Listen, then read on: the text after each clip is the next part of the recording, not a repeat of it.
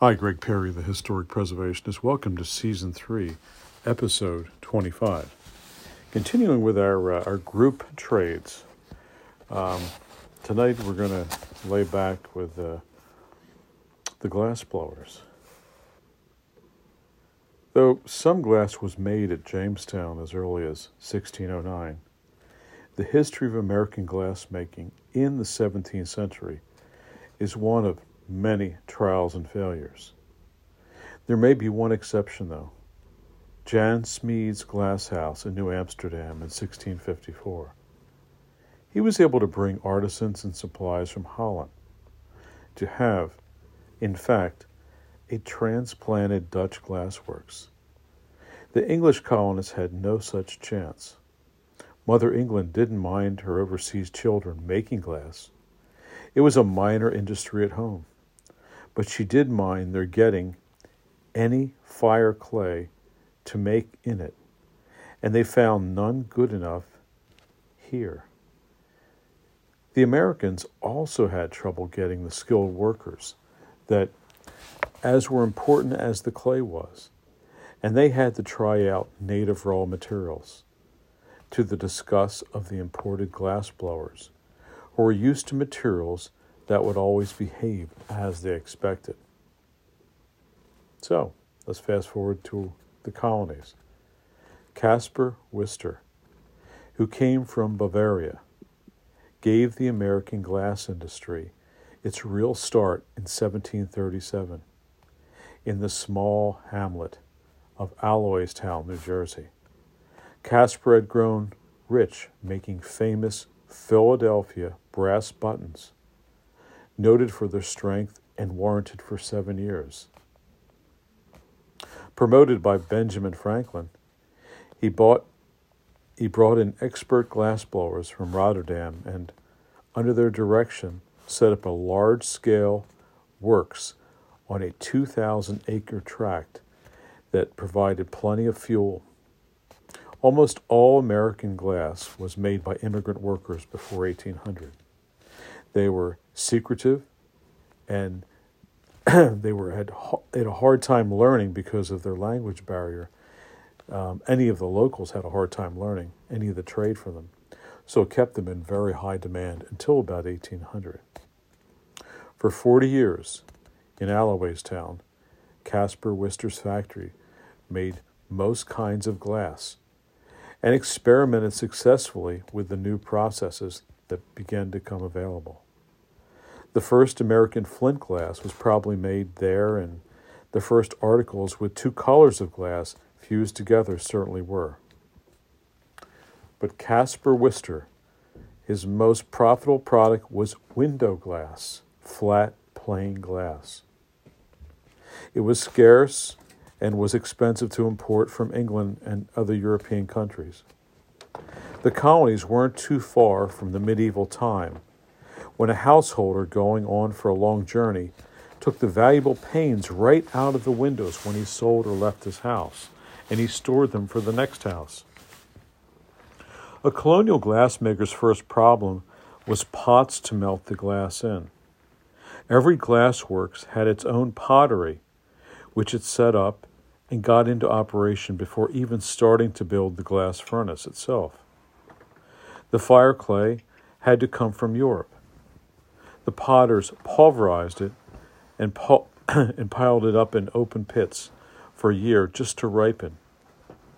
But when it was ripe, whatever that meant to them, they tempered it by adding a fifth of its weight of ground-up baked clay, old pots or even old bricks ground up. They wet this mix down and bugged it by stomping it around with their bare feet. Then they left it another 6 months under cover, this time to ripen just a bit further. It took 3 weeks to shape a pot 3 feet in diameter and equally high, which would hold 1,300 pounds of molten glass. No potter's wheel would do for this. The potters hammered the flat base on a slab and cut it into a circular mud pie. They built up the sides by slowly adding rolls and rolls of clay, which they compacted very carefully. Very early glass pots, probably those used in Jamestown, had dome tops and small arched openings where the dome met the walls. It's likely that Caspar Wistar used open-top pots such as were common in the day in Europe at this time. It isn't surprising, though, that he made no glass until 1740. After a pot was shaped, it had to dry for a full year before it could be fired. In use, it would last only 2 or 3 months before it broke from all the excessive heat. Wistar burned wood in his furnaces. In fact, coupled with his Dutch advisors, makes it probable that he followed the European wood-burning dome shape for them rather than the conical English ones which burned coal. And it was said that Wistar's fires could be seen 8 miles away glowing in the night. England, with its island almost stripped its trees to build ships and to smelt iron, forbade its glassmakers to burn wood. They had to burn coal. Archaeologists are now excavating a few of the glassworks in Frederick County, Maryland. One of the things they hope to learn is the kind of furnace an early American glassmaker used. But it's known that glass furnaces were circular. They were built of brick and lined with blocks of the same fire clay that served for the pots.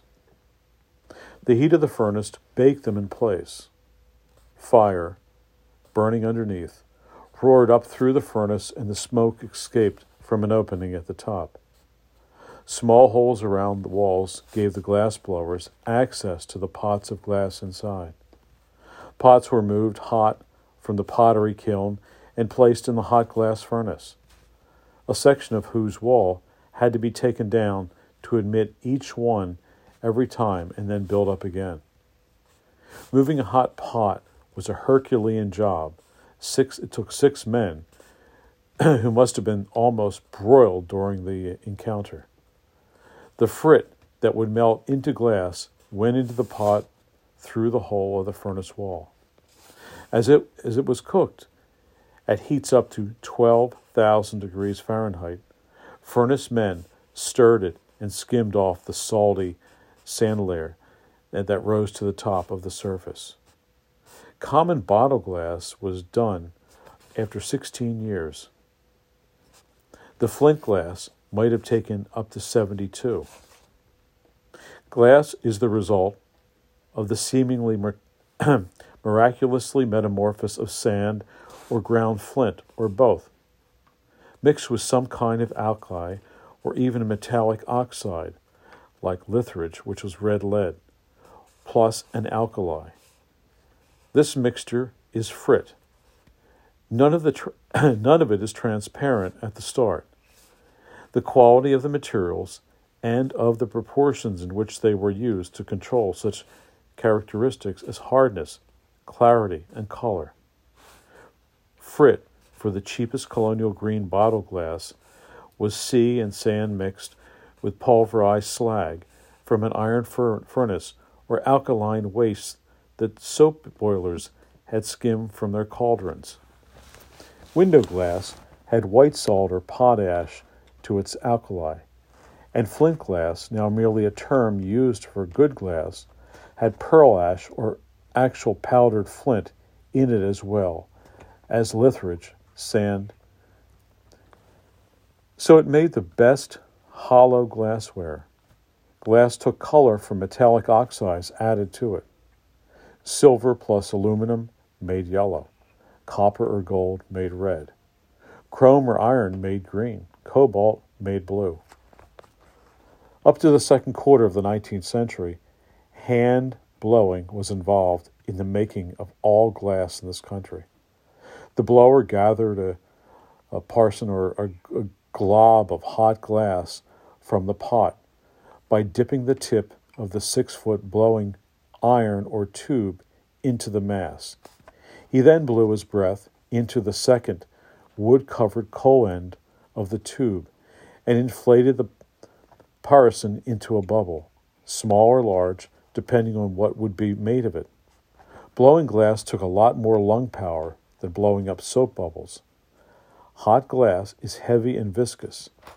The repeated effort was and had for the blower's heart all the hot air that he could muster up. Inevitably, it had to be inhaled first, but this was very bad in the end for his lungs. A glass blower knew he risked his health and worked no more than 9 months of the year, or even only 6 to try to preserve his lung power. The whole job called for many hands. The actual blowing was done by a servitor who needed several assistants, and when he and they had done their work, they turned their parison over to the other workers for completion. The servitor could shape his bubble, so before he blew it in at all, he evened up the parison by rolling it on a polished iron table called a marver. He could lengthen the blown bubble by swinging his blowing iron back and forth. He could give the bubble a gored neck on either end by rolling it against a horizontal iron bar, reheating it in the furnace whenever the glass began to cool down just a bit. Say the article was to be a common blown bottle with a fat body, or often slightly crooked and over a long, narrow neck. The servitor shaped his parison accordingly, with the neck end attached to his blowing iron.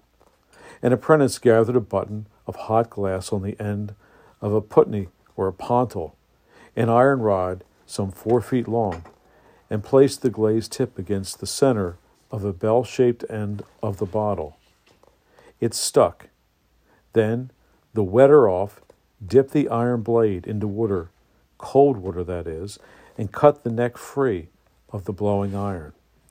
The apprentice turned his putney straight up and, with the glowing hot bottle standing on top of the rod, bore it off to the gaffer, who would finish shaping it altogether.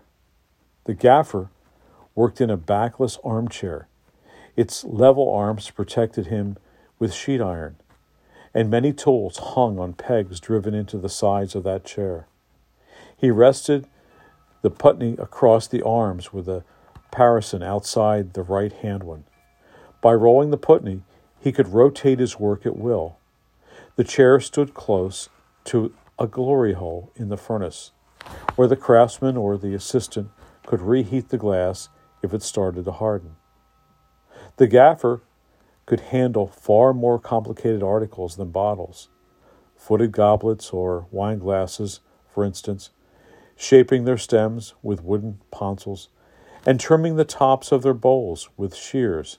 But let's stick to the bottle here. While its bottom was still soft, the gaffer punched the putney inward, helped by a wooden tool, to make the depression in the bottom of the bottle that would allow the vessel to stand straight up. Then he reheated the neck and gathered a little glass to apply a rough band around its top. Necking shears plunged into the neck and turned against the new band, shaped it to its neatness, and at the same time made it taper on the inside of the neck to receive a cork. A boy carried the new bottle to the leer, where he snapped the putney off its bottom. The putney mark shows on the bottoms of blown bottles. A leer man stood the bottle on the hot iron tray in the leer. If glass is allowed to cool too quickly, it becomes so brittle that it may shatter just at a touch. For strength, it must be annealed by cooling very gradually. That was and is the purpose of the leer. The colonial leer was a long, arched tunnel of brick with small iron doors at intervals along both sides. Heat, sometimes taken from the top of the glass furnace, entered only one end. That was the end where the bottle found its tray. The leerman used hooked rods to reach through the doors to move the trays down the tunnel by degrees, away from the heat, until he finally took them cool from the far end. Bottles, tumblers, vases, pitchers, and jars could also be blown inside heated molds, which shaped them and impressed fluting and other ornamentation on them. Wood carvers made the models of mahogany, and the iron or brass molds were cast from these in 2 or 3 parts, which were hinged together. The blower stood on a platform above the mold and inserted his parison into the opening of the mold's top before he started blowing. Assistants opened the mold to release the article and took it from the blower on a putney as before. The seams between the mold and sections showed on the product. Machines now blow milk bottles in just about the same way.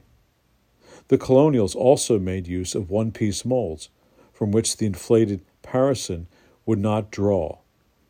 The blower got it out of the hideous risk by sucking it into a smaller object and blowing it up again after it was on the outside. He could then blow it larger than it had been inside the mold if he wished. Any pattern on it would enlarge proportionally, just as he printed the design does on a toy balloon. All early colonial windows were glazed with crown glass, and it remained the best long after cheaper ways of making flat glass were even introduced. Except at one small point, the surfaces of the crown glass touched nothing until it was totally hardened. Hence, it kept its brilliant luster. If someone touches the glass pre-hardening, it will mat it down. The blower made it complete. He needed no chair work. He blew a large sphere and had it transferred to a putney. The wetter off left a 2.5-inch hole where he cut the parison off the blowing iron. The blower took the putney to a large glory hole where he rested it on an iron fork and rotated it to spin and very rapidly in the ongoing heat. As he spun, he stood partially behind the small screen to avoid slow cremation. As he spun, though, the hole in the glass grew larger and the bubble widened and flattened. The spinner increased the speed, and quite suddenly, with a loud, fluttering pop, the hole flew wide open, and the artisan found himself spinning a glass disc almost 4 feet across. It was a quite uniform thickness, except for a rough core in the center, which was the attachment of the putney. This was called the bullseye, cut out and sold as a cheaper of all window glass. It would emit some light, but would not permit recognizable individual or visualization passing behind it. It was now expensively copied to give atmosphere to quaint restaurants. The blower withdrew his disc slowly from the fire, maintaining the spin to keep it in shape until it all had cooled enough to support its own weight. Like other glass, it had to be annealed in a leer. It was cut into panes, and then when it was cold. The largest possible pane was about 15 by 24 inches, and only 2 of that size could be cut from that size disc. But 14 or even 16 8 by 10 panes, exclusive of the bullseye, came out from a 4-foot disc. Worcester, he advertised special large panes, though. Broad glass, much easier to make than crown glass, and much duller and hence much cheaper, seems to have appeared somewhere around 1800. It was invented in Germany and was also made in France. Making it, the blower formed his parison to something like the shape of a straight-sided egg. And they're quite rare, but it did happen, and some do exist today. No putney was welded to it, though. When the wetter off cut it loose, he also sliced it the long way clear around. An expert flattened the 2 halves into 2 fan shapes on an iron table, presumably a heated one. It was the iron that dulled the surface of the broad glass. In France, the best of it was hand-polished, and that may have been done here also eventually, probably in the 1820s. Cylinder glass was identical, except that the blower swung as parison to a large cylinder shape, from which the wetter-off cut both ends before he sliced it lengthwise, on one side only, so that the whole gather flattened into a single rectangular sheet. The French made plate glass in the 18th century, pouring the melt onto a large copper slab and then rolling it flat. It was annealed on the slab over a period of 10 days, and then arduously ground smooth on both sides, and then polished. The first plate glass made in this country was poured in Brooklyn around 1856 as we know it. Edward Hazen described the process 20 years earlier, that without mentioning where it was even made. He may have been reading Diderot, who describes it very fully back into the 18th century. The early 1800s brought in the heyday of press glass. The Boston and Sandwich Glass Company opened at Sandwich on the Cape Cod Peninsula and introduced it, and its shape quickly spread to other glass-making centers. As had happened in other crafts, the enthusiasm generated by the new idea led the originators to high-grade performance. No other plant made pressed glass that equaled the Sandwich-type pressed glass. A workman named Robinson built the first glass pressing machine in 1827. There's no evidence that he invented it, but one suspects that Deming Jarvis, who ran the Sandwich plant, may have guided his work that way. Jarvis was a remarkable man. He encouraged everyone in the place to experiment heavily. His men worked a 40-hour week in the area when such hours seemed sheer insanity. They made good wages and were kept on the payroll through the frequent periods of financial depression. Robinson's pressing machine wasn't automatic, though. An assistant ladled glass into the mold. No blowing was required or involved. The operator used a foot lever to bring the plunger down on the glass and squeeze it into shape. He then opened the mold with the handles to release the new piece, which another assistant carried to the leer. Except for the annealing, no finishing was done beyond that. Molds were cast from carved wooden models, as those of blowing were. Jarvis employed the best carvers and mold makers he could get his hands on. It was said that they were the best possibly in the world. As a result, Sandwich glass, sold originally for ordinary household use and even given away as premiums with shop purchases, is now avidly collected as some of the finest glass ever produced in the colonies. Cup plates, but one of the many items the factory made, are particularly sought after, though nobody now puts them in their original use. In their day, even the most elegant lady poured tea and coffee from her cup into her saucer to cool, and then, with daintily extended pinky, drank from it with the saucer in hand. She rested her cup on a glass cup plate to save her tablecloth. Sandwich cup plates are 3 or 4 inches in diameter, so they're very small. They have fancy borders that catch light attractively. All of the patterns is on the underside, though. The central design is often quite patriotic, like the eagle on many plates that we see in museums today. So, and you'll even find the engravings of George Washington, Benjamin Franklin on some of these. So the original retail price for all of them was only 5 cents back in the day. The prices of good blown glass out of Sandwich, but back in Sandwich it's rare. This blown glass is rare, of course, as we said. They weren't blowing, they were pressing. And much of it is very handsome, the blown glass. I mean, there were a few of the workers that after hours that had blown glass, and that's all that they can find of that. But back to South Jersey glass of Caspar Wister and his successors had a pleasant squatness of sorts. The gaffers decorated some of it by wrapping raised glass cords around it. Some they also double-dipped like the pitchers.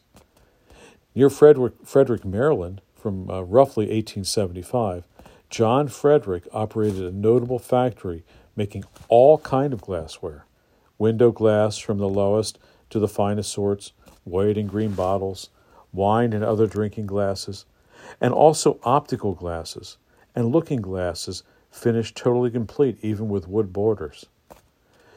And back in this factory, they really tried on presentation work.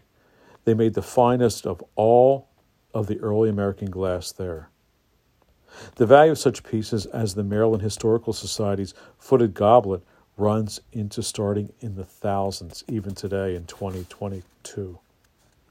America's most famous glassmaker and the one of her best for general high quality was Heinrich Wilhelm, the Baron von Stiegel. He titled himself this. Only Lord Timothy Dexter of Newburyport, who filled his front yard with painted wooden statuary, approached Stiegel in the prestigious grandeur, and Stiegel lacked any trace of Lord Timothy's saving sense of humor. The Baron built a mansion in Mannheim, Pennsylvania, which is some miles away, a strange pyramidal guest house with a cannon on top to salute his rivals. He traveled in a coach drawn by 6 white horses, attended by liveried servants and outriders, and he paid for the uniformed band that greeted him with music when he reached Mannheim.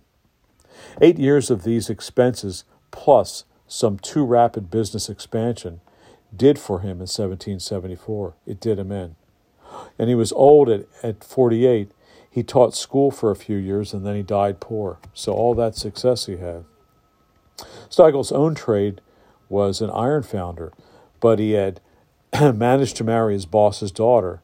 But he was also an inventor, and he encouraged the German artisans in his glass factory to do remarkable work in engraved and enameled glass. So that finishes up on early glass, and again, we're in a segment of artisans all working together. So please hit the if you want to hear more about the historic preservationists, please look us up on Instagram. We lead into those minute segments of videos. I have videos in museums, on site, in my conservation horological workshop, the furniture restoration workshop, the architectural workshop, and they lead to 5, 10, or 15-minute videos on IGTV. And also look us up, The Historic Preservationist, as Instagram, as all one word, lowercase. You'll find our own YouTube channel, and look us up. And please hit the subscribe button if you like what you're seeing. And here at the Historic Preservation, me, Greg Perry, we're trying to give you free information.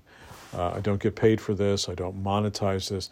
There's too many people out there on YouTube. The only reason why they try to do whatever they do, in some far-flung relation to woodworking or furniture restoration, is they're promoting themselves. They're promoting a glue, a tool, and they're doing this to make money. There's none of that. I am a purveyor of history. I want to teach everyone about our early American colonial history, whether it's clocks or furniture, decorative arts in general, or historic architecture. And I'm putting that, this is my own free time. I'm trying to teach everyone because I feel that we're in a time, possibly in the last 20, 25 years, which we're lacking this impetus, this appreciation. We've seen antiquity plummet 150 to 200% in value, true American antiquity and British antiquity for that matter. And it's really unacceptable. We don't know our past, and so how do we know our future? So what free time I have, I try to put forth, for instance, these podcasts. I think we may have over 600 of them. in addition to the IGTV and the YouTube videos. So please drop us a line and let us know what you like. So Greg Perry, the historic preservationist, signing out. Thanks everyone for listening.